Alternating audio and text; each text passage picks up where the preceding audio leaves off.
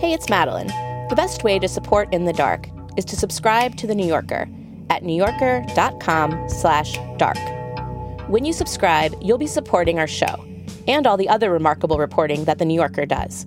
We're talking Ronan Farrow's investigation into Elon Musk, Catherine Schultz's Pulitzer Prize winner about the earthquake that will devastate the Pacific Northwest, Lawrence Wright's definitive work on Scientology, Lauren Collins on the unraveling of an expert on serial killers, David Grann's impossible-to-put-down stories of mutiny and murder. Subscribe at newyorker.com/dark, and you'll get access to all of it, plus a free New Yorker tote bag. I must say, the very best tote bag around. That's newyorker.com/dark. If you haven't listened to the first episode of In the Dark, stop, go back, and listen to it first, and this will make a lot more sense. One other note. This episode contains a word that's offensive. Last time on In the Dark. Every time. Do you remember how you heard that Curtis had been arrested for the murders? On the radio. I thought it was crazy. Curtis Giovanni Flowers murdered those 4 people. There's no doubt in my mind. Curtis Flowers was sentenced to death on 4 counts of capital murder. That conviction actually marked the 6th time Flowers had been tried in the case. It's too long. Way too long. And Curtis Flowers is still in prison, and it's still dragging it on. I know Curtis didn't do it. I would go to my grave believing Curtis didn't do it. If you try a man and you go 6 times for the same crime, well, something is wrong about the entire system.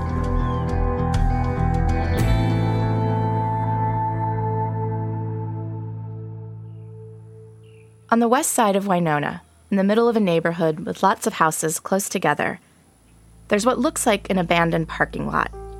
It's nearly a block long, it's overgrown, the grass isn't mowed.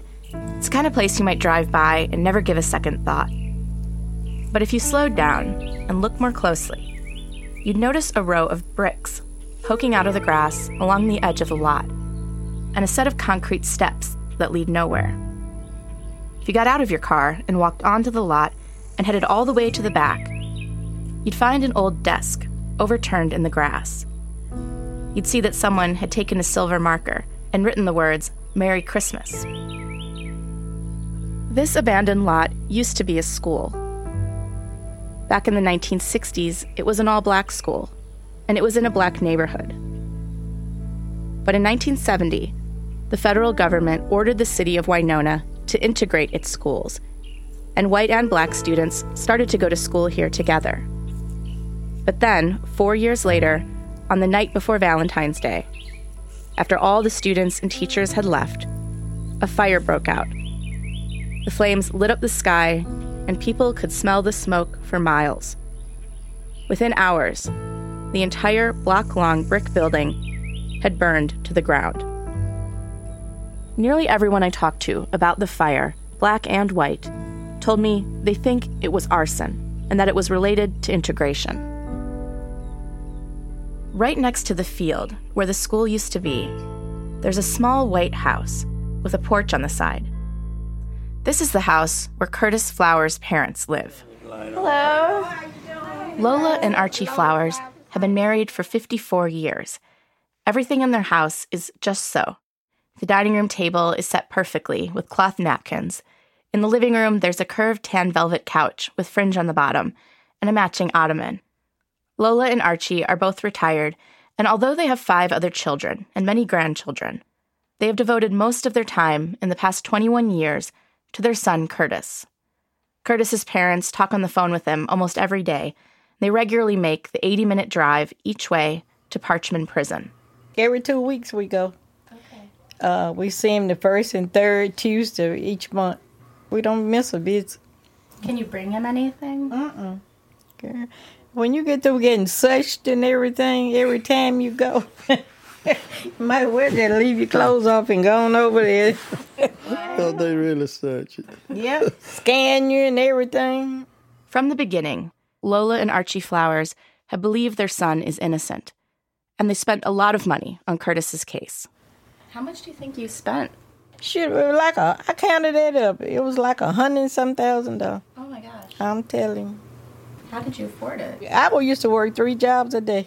Oh my gosh. He was working double twice. And then after that, we went and borrowed some from the bank and everything to pay for the next lawyers and stuff. We had some money then, but we don't have it now. Over the past 21 years and 6 trials, Curtis Flowers has had every archetype of lawyer. The father-son legal team, the high-profile black nationalist attorney, the dedicated public defenders. When I met his parents, Lola and Archie, last summer, Curtis's case had been taken on for free by a new team of lawyers from the Innocence Project and a high-powered East Coast law firm. Lola was feeling optimistic for the first time in a while. She was thinking ahead to the next family reunion. So we're having the next one Labor Day weekend, so I hope Curtis out by then.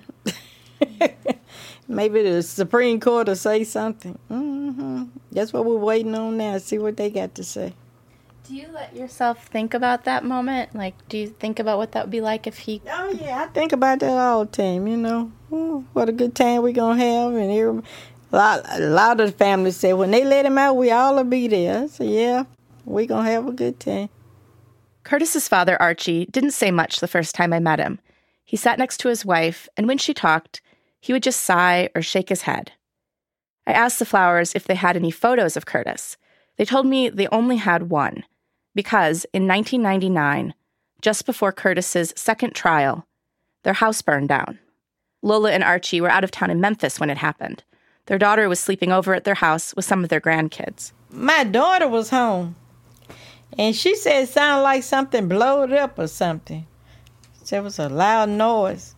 And when she went to look, everything was burning. It just burned everywhere. As for the cause of the fire, according to the report from the fire department, which I got a copy of, there was no final determination as to what caused it.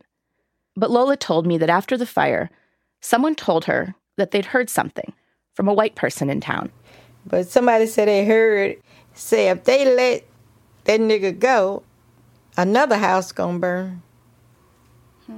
What do you think of that? What do you think I think of it? Mm-hmm.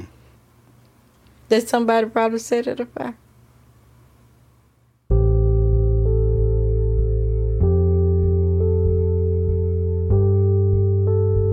Many years ago, around the time of the first trial, Curtis's friends and family tried to organize people in town to help Curtis. I went with our producer, Samara, to talk to some of the people who were involved in it. Pastor Jimmy Forrest and his wife, Rosie. Hi, are you Reverend Forrest? Pastor Forrest had had a stroke the previous year, so Rosie did most of the talking. But what we was trying to do was, family-wise, just try to see if we need to raise money, get lawyers, find him a lawyer, or do we need to, we were just going to talk about and find out what it is that we can do to help Curtis. Just be there for him. Rosie said her husband Jimmy took the lead back then on organizing a community meeting. Rosie told me that it felt like there was some momentum there, like they could really get something going. But then one day, before the meeting had happened, a woman came into the salon where Rosie worked. A black woman whom Rosie refused to name. And this woman told Rosie that she'd been asked to deliver a message to her husband Jimmy from the white side of town. The message was brief. He needs to relax. He needs to relax, cool off. Who is the message from? We don't know exactly, but we didn't want our house burned or anything to happen to our family. And so did you still have the meeting? Do we do it? No. We didn't. Everybody just disappeared. We had planned to get together and talk about it. Nobody. So we just didn't do anything else. We backed off. Because it sounded like it's a threat, right, that you received? It was. It was a threat. If you had been here, matter of fact, if I knew enough about the law system or lawyers or whatever, I would have investigated that incident. I would have tried to follow that up, but I didn't know enough. We don't have, the bad part about it, can't prove none of this stuff. Had you heard of things like that happening in Winona before? I have. So that's what put the fear.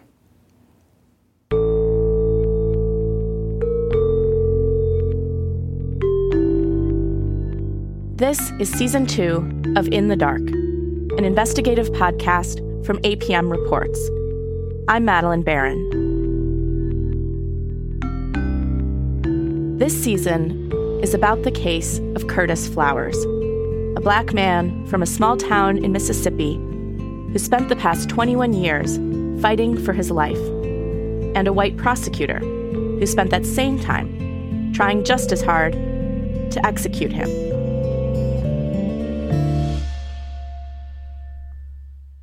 I was in Mississippi to find out what was going on in the case of Curtis Flowers, to find out why the prosecutor, Doug Evans, had tried the case 6 times. I decided to start out my reporting by looking at the evidence that Doug Evans presented to the jurors in those 6 trials. The way I saw it, the case against Curtis Flowers really came down to 3 main things. The route he said Curtis walked the morning of the murders, the gun he said Curtis used to murder the 4 people at the store, and the confessions he said that Curtis made to his cellmates. The route, the gun, the confessions. I decided to start with the route. I went with our producer, Natalie, to check it out for ourselves. Okay, so we are standing in front of Curtis Flowers' house where he was living in 1996, and what we're about to do is walk the route that the state says Curtis walked that day. And it's like 7 o'clock in the morning. Yeah, so it's about the time that he would have started out, according to the state.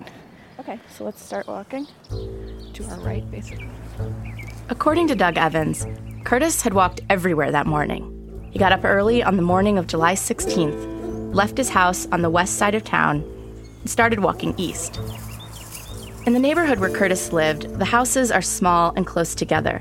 It's hilly, the yards are short, and some houses are practically up on the street. People are out in their yards, hanging out, waving to people as they drive by. Good, how are you? According to Doug Evans, Curtis walked out of his neighborhood and he went east. He crossed over one of the town's biggest streets, Highway 51, and kept going. Curtis turned down a street that led to a small sewing factory. We are coming up to Angelica Drive. He walked up to the parking lot right outside the factory and stole a gun from the glove compartment of a car. He's gonna walk home. Then he walked all the way home, back to the west side of town, his neighborhood. We're crossing 51. Now we're back on Curtis's side of town. Curtis was at his house for a few minutes, then he left again, this time to go to Tardy Furniture. Tardy Furniture was all the way on the other side of town, on the side of town where Curtis just was. So he headed back east to go to the store. Crossing another busy street.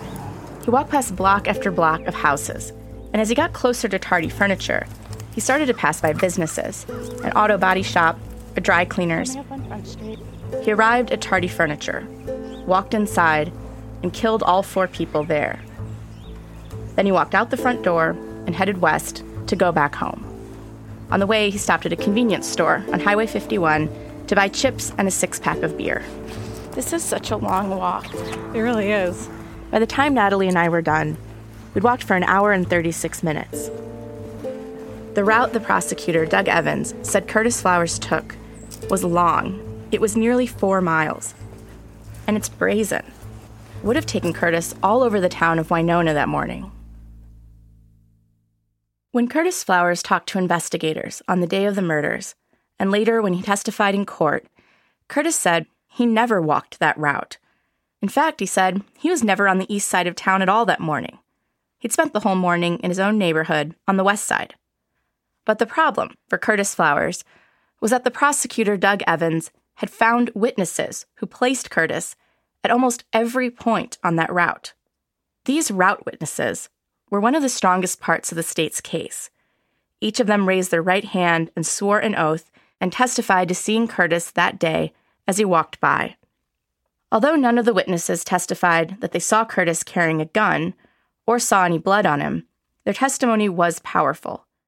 Most of these route witnesses knew Curtis. A lot of them have known Curtis their entire lives. Most of them were black, and they'd grown up in the same neighborhood as Curtis. When Doug Evans put them on the stand and asked them to describe who they saw that morning, these witnesses could not have been more clear. They would point to Curtis and be like, "It was Curtis. There he is. I've known him for years." It was hard for Curtis's lawyers to break the spell of the route. They tried cross-examining each of the witnesses, but it didn't seem to do much. If anything, as the trials went on, the witnesses seemed to get even more certain and even more angry at the defense attorneys for doubting them. It was easy to see how a jury would be convinced by these route witnesses. To the jurors, these witnesses came across as credible, as people doing the right thing. Doug Evans told them that what the witnesses said, all their individual stories, it all fit together. It made sense as one story, one route, a clear, convincing story about a man walking to commit murder. But there was something I found odd about this route and about these witnesses. I managed to track down the original statements that the route witnesses gave to law enforcement. There were at least 12 witnesses who'd given statements about seeing Curtis Flowers walking on the day of the murders. Most of them had testified at trial. The statements are pretty basic. Did you see Curtis Flowers? Do you remember what he was wearing? That kind of thing. But it's when the statements were given that stood out to me. The first statement from a route witness naming Curtis didn't come until a month after the murders. Some statements weren't given until 4, 5, or even 9 months later. This seemed strange to me, because what the witnesses were describing seemed totally unremarkable. They were describing a man they knew who lived in their neighborhood, walking past them. A man who wasn't doing anything strange. He was just walking. That was it. I couldn't see any reason why, on the morning of the murders, anyone would have connected that to an execution-style quadruple murder in a different part of town. And if you didn't make that connection in your mind that day, how in the world would you be able to make it weeks or months later? And even if you did remember it, why would you wait so long to tell the cops? That's what I wanted to find out when I set out with our producer Natalie to find these witnesses last summer. I wasn't sure what to expect. A lot of people in Winona told me that these witnesses, they don't talk about their testimony. They don't talk at all about the case. I couldn't find a record of any of the witnesses ever giving an actual interview to a reporter. And when we found one of our first witnesses and asked him about his testimony, we didn't exactly get off to a promising start. That is confidential. This guy's name is James Edward Kennedy, but everyone just calls him Bojack. It's confidential. We're not supposed to talk about that. Oh. How come? We're not supposed to talk about it because other people have gotten the wrong impression by talking to people like you all. So me, myself, I don't talk about it. You don't? Okay. Yeah. I'm not going to talk about that period because it's confidential and it caused confusion on both sides. Bojack had talked to the district attorney's investigator, John Johnson, in September of 1996, 2 months after the murders. He said that he'd seen Curtis Flowers walking by his house smoking a cigarette on the morning of July 16th, 1996, near the factory where Curtis had supposedly stolen the gun. Bojack had testified in 5 of Curtis Flowers' trials, and over all of those trials, Bojack never wavered. He was absolutely certain he had seen Curtis that day. I ended up talking to Bojack for nearly 4 hours over 2 days, and eventually he did tell me a story of what he'd seen on the day of the murders. It was more or less the same one he'd told in court 5 times, about seeing Curtis that day. Bojack told me he was out on his porch at the time when he saw him. Walking fast. Walking fast? Yeah. And did you say anything to him? Oh, yeah. Hey, man, what you doing down here this early in the morning? He mumbled something and he never stopped. But it quickly became clear that Bojack is the kind of guy who says a lot of things. The kind of guy who just likes to tell stories. It's a lot now, I know. For example, Bojack told me that ISIS was in Winona. ISIS? ISIS right here. Like here in Winona? Here in Winona. And that one time, the river in Winona suddenly switched directions and started flowing backwards. And then the rivers ran backwards. They didn't put that in the paper. And also he told me that he worried that my microphone might be transmitting messages to the Russians. If Russia can hack into the election, don't you think they can hack into what you say? Bojack wasn't saying any of these things with any real seriousness. It didn't seem at all as though he really thought my microphone was in communication with Vladimir Putin. He was just messing with me. Bojack was happy to tell me about all kinds of things. But the only thing he wouldn't talk about was how he had ended up giving a statement to law enforcement 2 months after the murders. I ain't at liberty to say. I guess... Bad as I want to tell you, but I'm not at liberty to say. I didn't think it would be like a big question, actually. That's it. I'm not going to say any more. I mean, I'm looking at, in the back of my mind, it's telling me not to talk no more. Okay. It's telling me not to talk no more. As the summer went on, Natalie and I kept talking to witnesses. And slowly, we started to piece together just how these route witnesses came to be giving statements to investigators. And it turned out it wasn't like they just picked up the phone and called the cops to report what they'd seen. In the Curtis Flowers case, it worked the other way. Hi, how are you doing? All right. I'm Mary. Y'all Oh, with me? Yeah. I talked to a route witness named Mary Jeanette Fleming, who told me that how she got involved in this 21-year-long death penalty case isn't entirely clear to her. She said that one day, about 7 months after the murders, she was working her shift at McDonald's when in walked the police chief of Winona. He came up to McDonald's and told me to come to the police station, and I asked him what was going on. You know, I thought something had happened to one of my kids, and he never did tell me of it anyway. You were worried something was up with your kids? He just said he wanted to talk to me at the station that day. Yeah. Mary Jeanette asked her boss if she could leave work right then in the middle of her shift, and he said okay. And then she drove herself down to the Winona police station. She said she still didn't know what it was about. And then she ended up in a room with an investigator. So when I got there, he brought that up about the flower case. And so, did they ask you, like, did you see Curtis the day of the murders, or? Yes, ma'am. That's what he asked me. Mary Jeanette said she told the investigator that she remembered seeing Curtis walking past her on the sidewalk on the morning of the murders 7 months earlier. So I just, told him I had seen him that morning. I didn't want no parts of it anyway. Mary Jeanette Fleming has had to testify at every trial that Curtis Flowers has had for 21 years. She said that all of this has turned her family against her.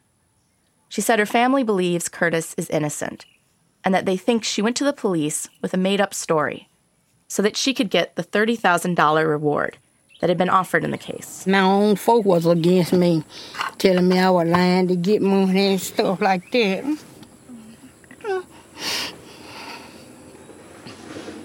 I didn't want no damn pay.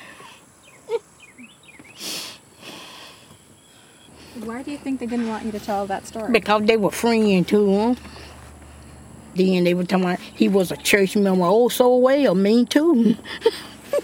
Said he wouldn't have did nothing. He couldn't have killed them many people that one time. I didn't say he did do it. I said I seen him that morning headed in that direction.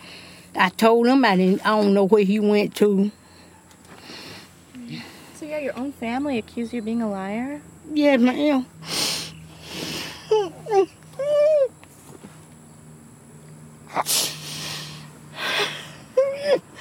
I got shook on that stuff.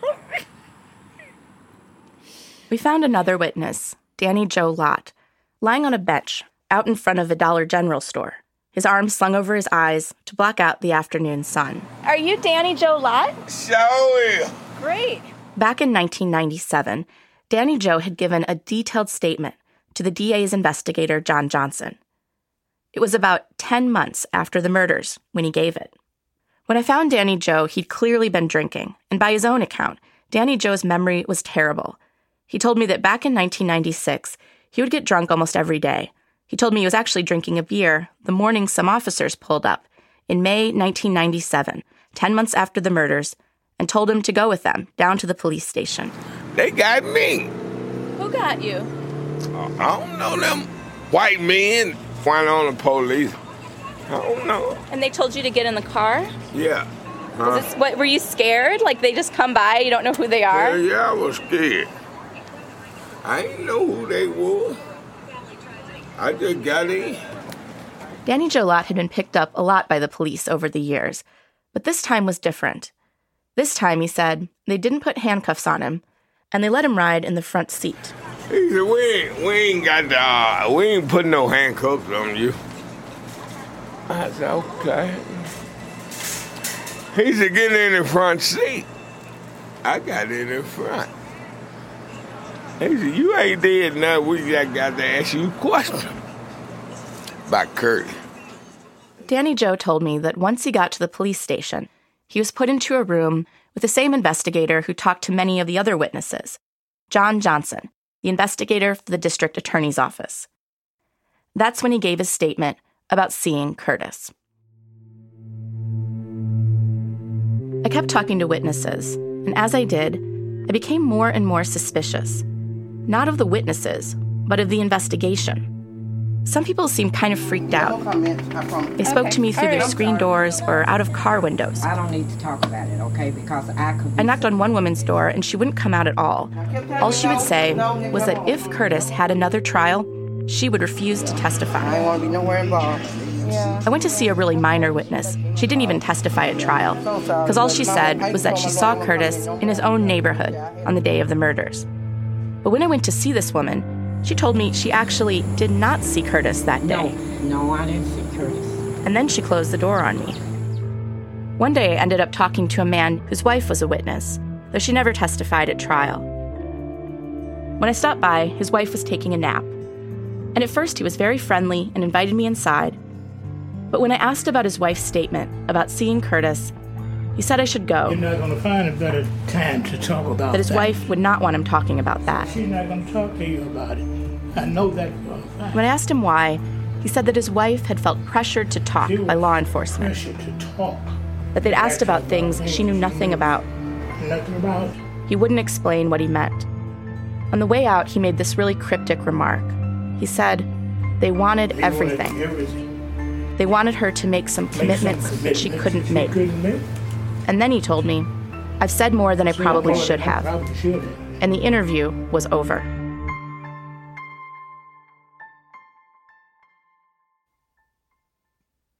And then one day, I met a witness named Ed McChristian. That's after the break. After midnight on July 6th, 2012, 3 teenage girls walked into the thick Appalachian woods somewhere along the Mason-Dixon County line. Hours later, under the glow of a nearly full moon, only 2 walked out. You may have heard about the Skylar Neese case of 3 teenage girls, a pact to kill, and one violent night under the stars deep in the West Virginia woods. But you've never heard it like this. From Waveland, I'm Holly Millay. And I'm Justine Harmon. This is 3. Ed McChristian lives in a neat one-story brick house. As I walked up, an air conditioner was blasting in the window. Can we sit down for a sec? Do you mind? It's just so hot. Ed McChristian was wearing blue jeans and a t-shirt that became more and more soaked with sweat as we sat in lawn chairs on a little strip of concrete in front of his house. He held a little blue washcloth in his right hand, and every minute or so he would raise it to his head to wipe off the sweat that streamed down it. And then he would neatly fold the blue washcloth and press it down on his jeans to dry it off.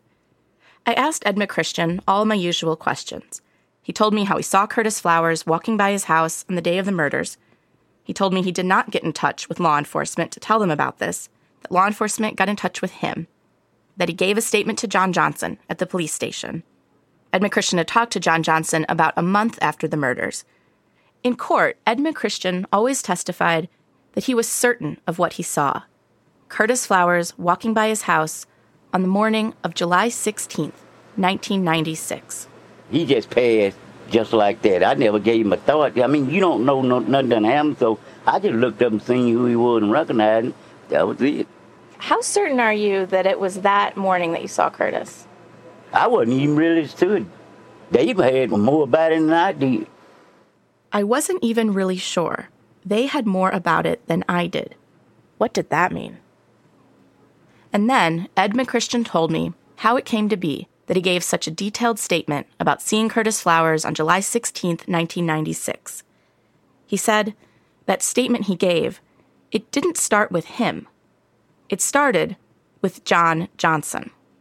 Ed McChristian told me Curtis Flowers did walk by his house at some point that summer, but he never remembered which day it was. But he said that wasn't a problem. Because when he walked into that room at the police station, John Johnson already knew what day he'd seen Curtis, that he'd seen Curtis Flowers on July 16th, 1996. They had it down pat for me. So all I had to do was go there, and they asked me the questions and I answered. Ed McChristian said it's still not clear to him exactly how John Johnson knew this. He said Johnson told him that someone had turned him in, that someone had said that Ed McChristian had seen Curtis on July 16th. Johnson wouldn't say who this person was. The whole thing was kind of unsettling. Somebody had told him I seen, so I couldn't say I didn't see him. So Ed McChristian said, yes, I did see Curtis Flowers on July 16th, 1996. He gave the statement and testified to it in 6 trials. And so if you hadn't been, called in there and they hadn't said, July 16th, 1996, would you have even remembered the day? No. Ed McChristian told me that every time another one of Curtis's trials came up and he found out he had to testify again, he didn't want to go, but he didn't think he had a choice.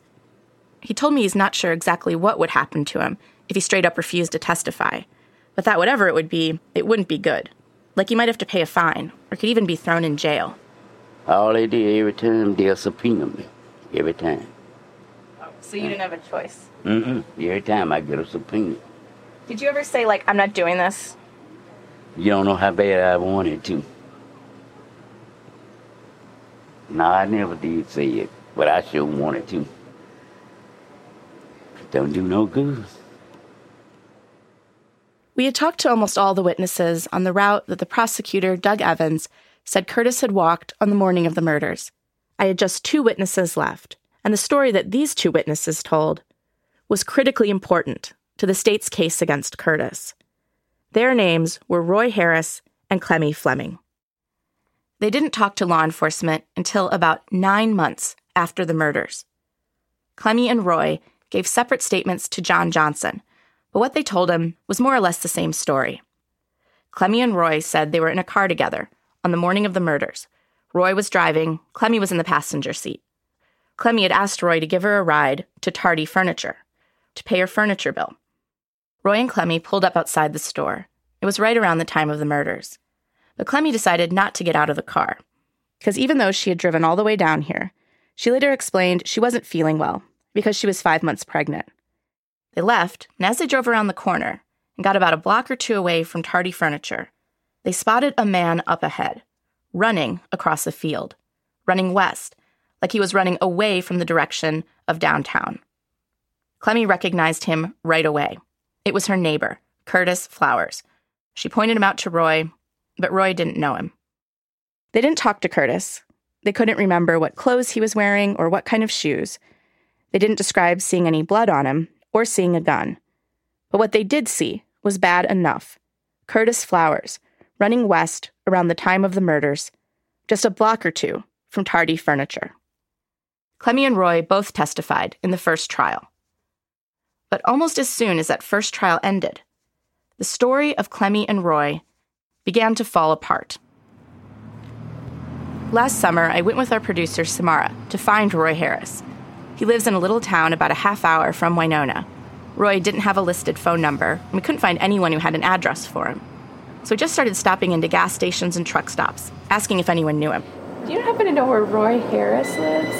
I have no idea. Okay. All right. Roy Harris lives? Who now? Roy Harris. Roy Harris. Yep. I can't place. Okay. Do you happen to know where Roy Harris lives? No? Okay. Finally, we stopped into a cafe and asked the ladies working the lunch buffet if they knew where to find him. How y'all doing? Good. How are you? Actually, we're trying to meet with a man named Roy Harris, but we can't figure out where he lives. That ain't him? Oh, is that him there? The cashier pointed to an older man sitting at a table with a woman. They were eating lunch. It was Roy Harris and his girlfriend, Joanne Young. I don't want to interrupt your lunch. Come on, sit down. We through. Nice to meet you. Hi. My name is Joanne. Hi, I'm Madeline. Joanne told us that talking with Roy wasn't going to be easy because Roy was almost entirely deaf. He lost most of his hearing when he was a teenager, and a tractor ran over his head. He didn't know sign language. He didn't use a hearing aid. We made plans to meet up with them a few days later at Joanne's house. Come on in. Y'all gonna have no trouble finding it? No. Joanne was wearing a long flowing skirt and red lipstick. Roy was wearing a baseball cap, a t-shirt, and jeans.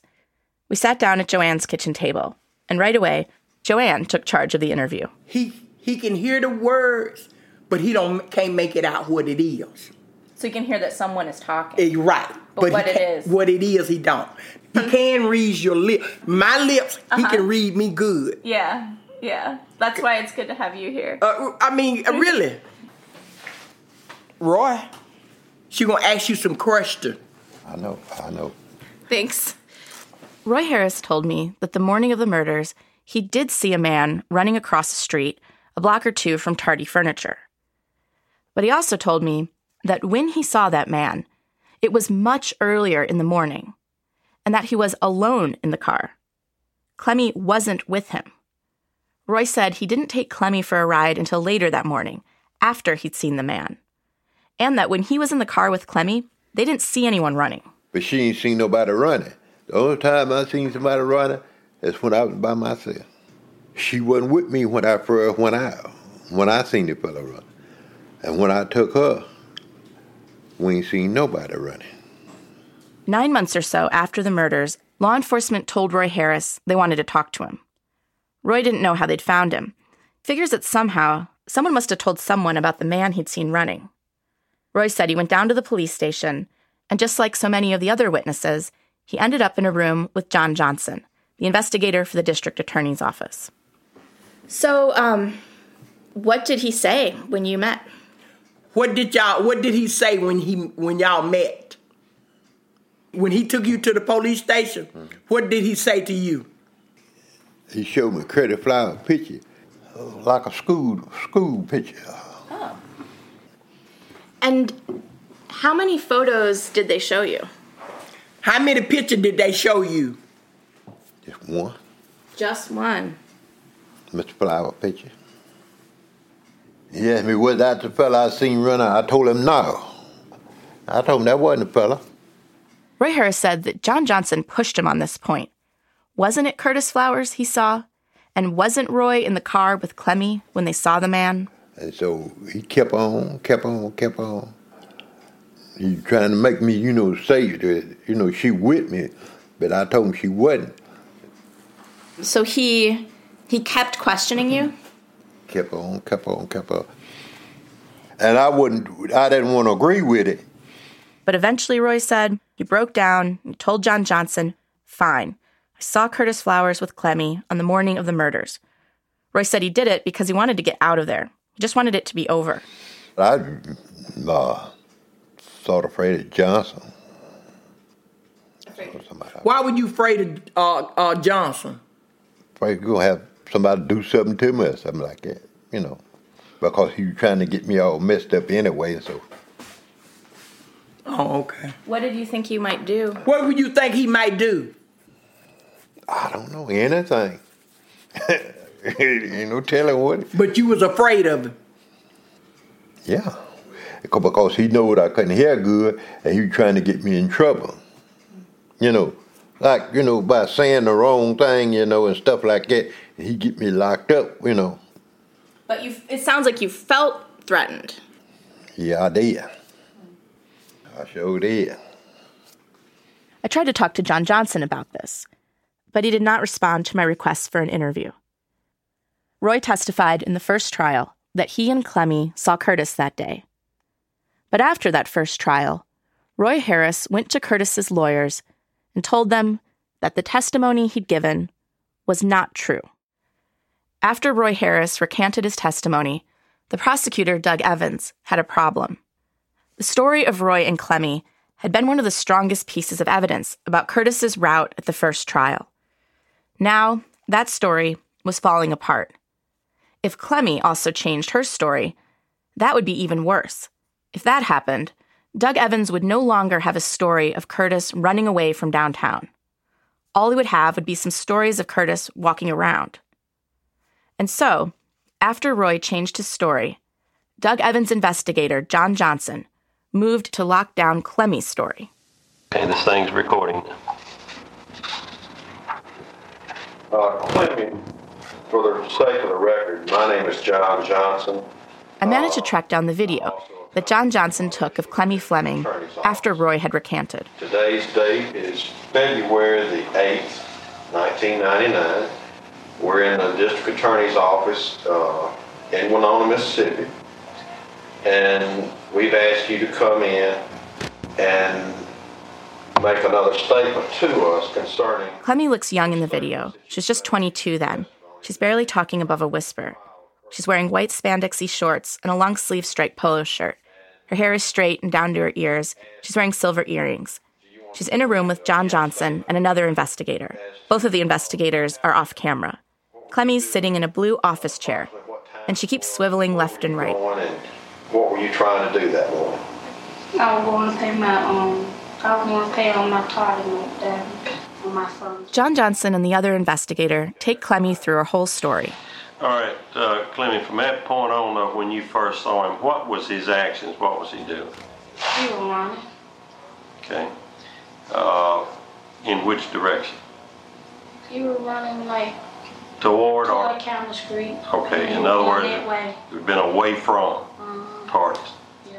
Okay. Throughout the interview, John Johnson and the other investigator keep guiding Clemmy back to the statements she gave at trial. They keep reminding her of what she'd said in the past. I think in your statement or testimony you indicated he was running like somebody was after him. Then John Johnson tells Clemmy why they wanted to make this recording. Basically, what we want to know this morning, Clemmy, the day that you came in and made this statement, did I lead you to say anything? No. Was your statement free and voluntary? Yes. Did I offer you money or any reward or any gratitude at all if you would make the statement? No. And also, I didn't guide you as to the facts of what you saw that morning? No. It goes on like this. Were you truthful with your statement that day, Clemmy? I don't be lying like that. And you've been truthful in your testimony under oath. You've raised your hand and swore to tell the truth. Is that correct? I don't be lying. And in fact, you told the truth then, did you? Yeah.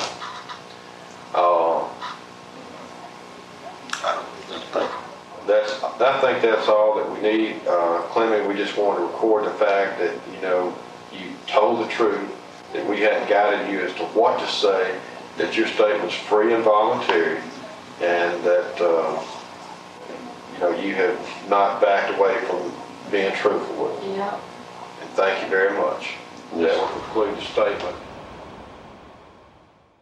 I've talked to a lot of people who know Clemmy, her friends, her family, and they all said that despite what Clemmy has told law enforcement, and despite Clemmy's testimony in all 6 trials, they do not believe that she actually saw Curtis that day.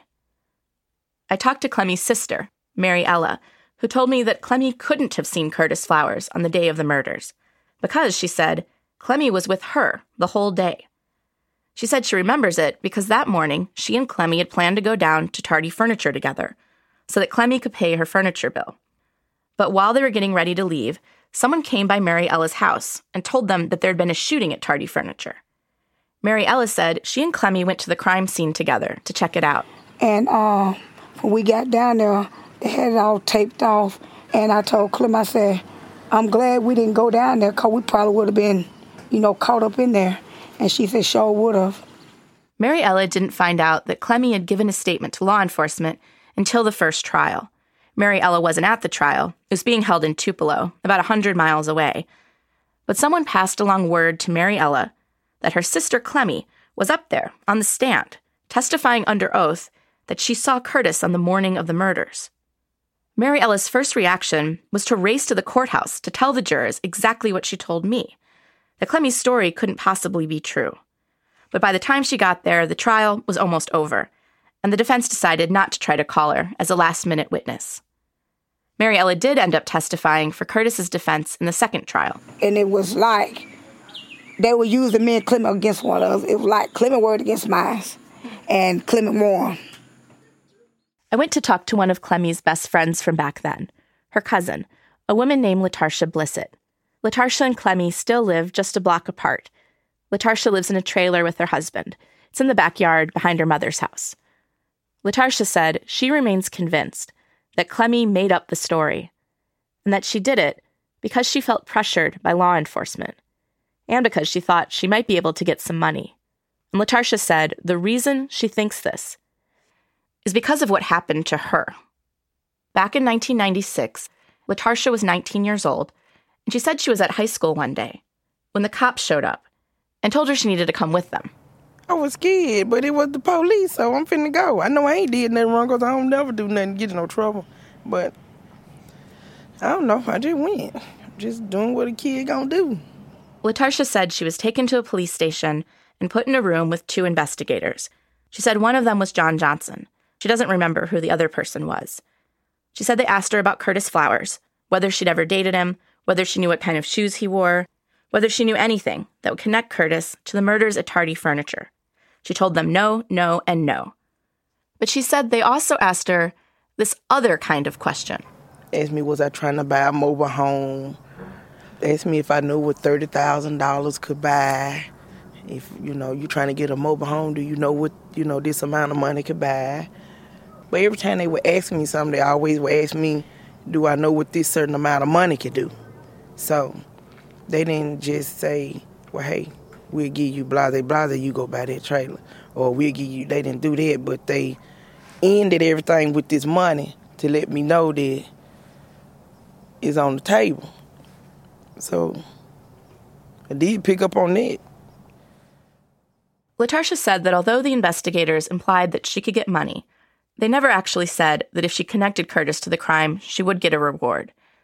Latarsha said she didn't tell them anything because she didn't know anything. But when she found out that her cousin Clemmie had talked to law enforcement and that Clemmie had told them that she'd seen Curtis that day, Latarsha did not believe Clemmie's story. Not at all. It was time to go talk to Clemmie. Natalie and I went to see her late one afternoon. Clemmie is now 42. She still lives in her childhood home in Winona. It's a small one-story house, about a block from where Curtis grew up.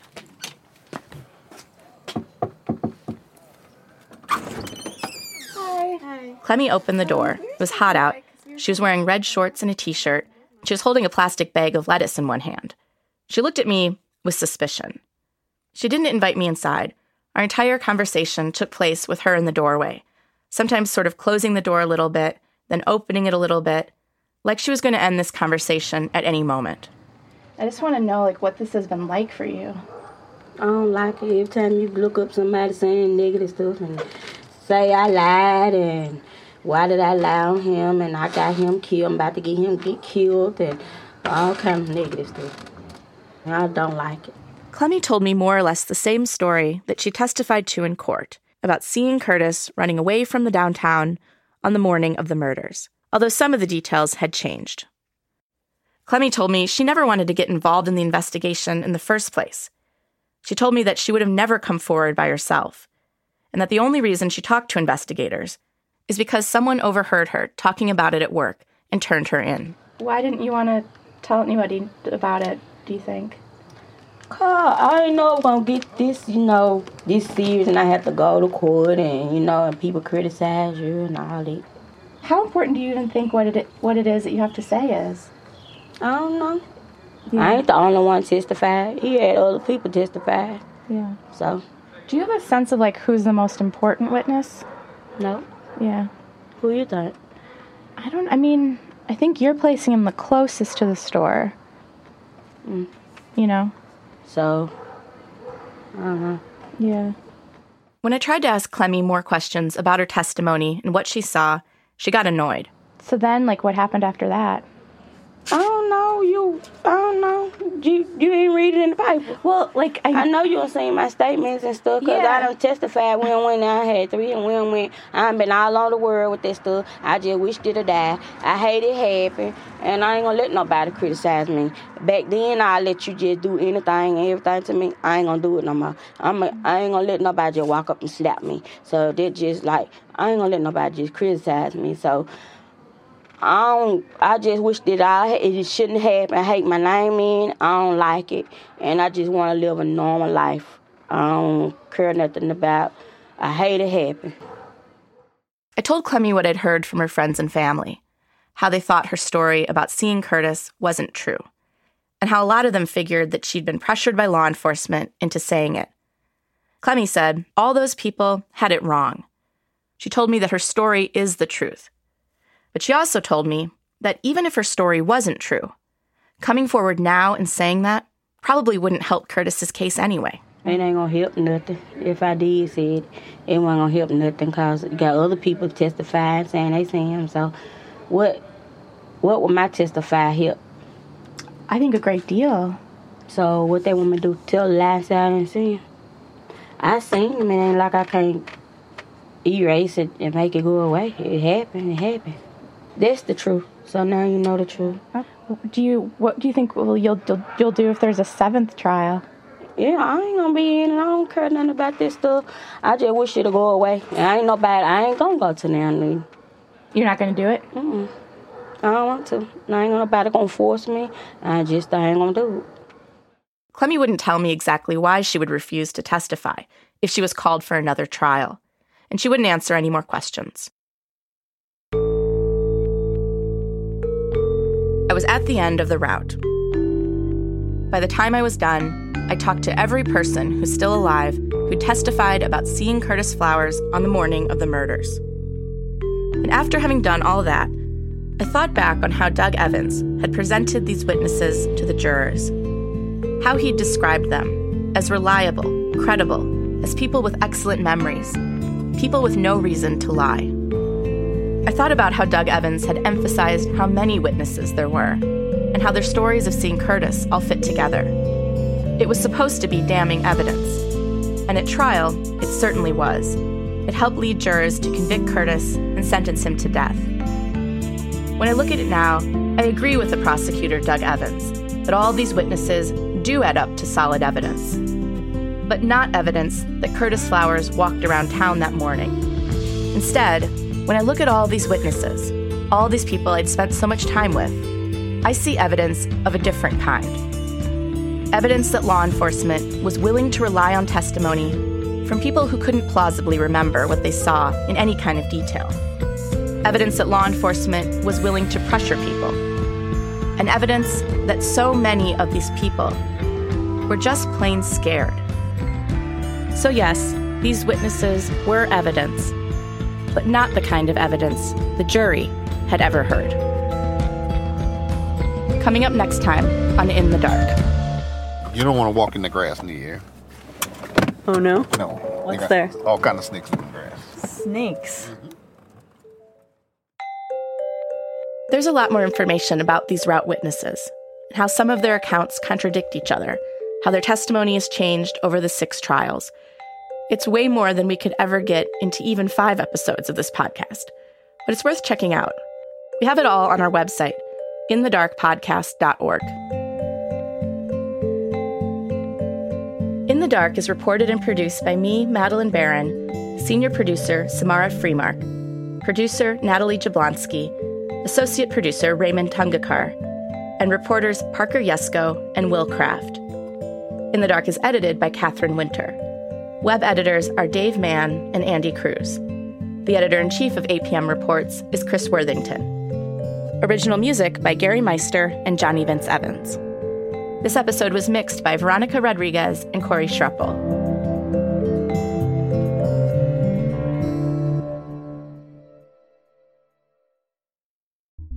You can't fully understand the moment we're living in without knowing where we've been. On every episode of NPR's Throughline, we go back in time to where it started. Like, really started. To answer one important question: how did we get here? Find NPR's Throughline wherever you get your podcasts.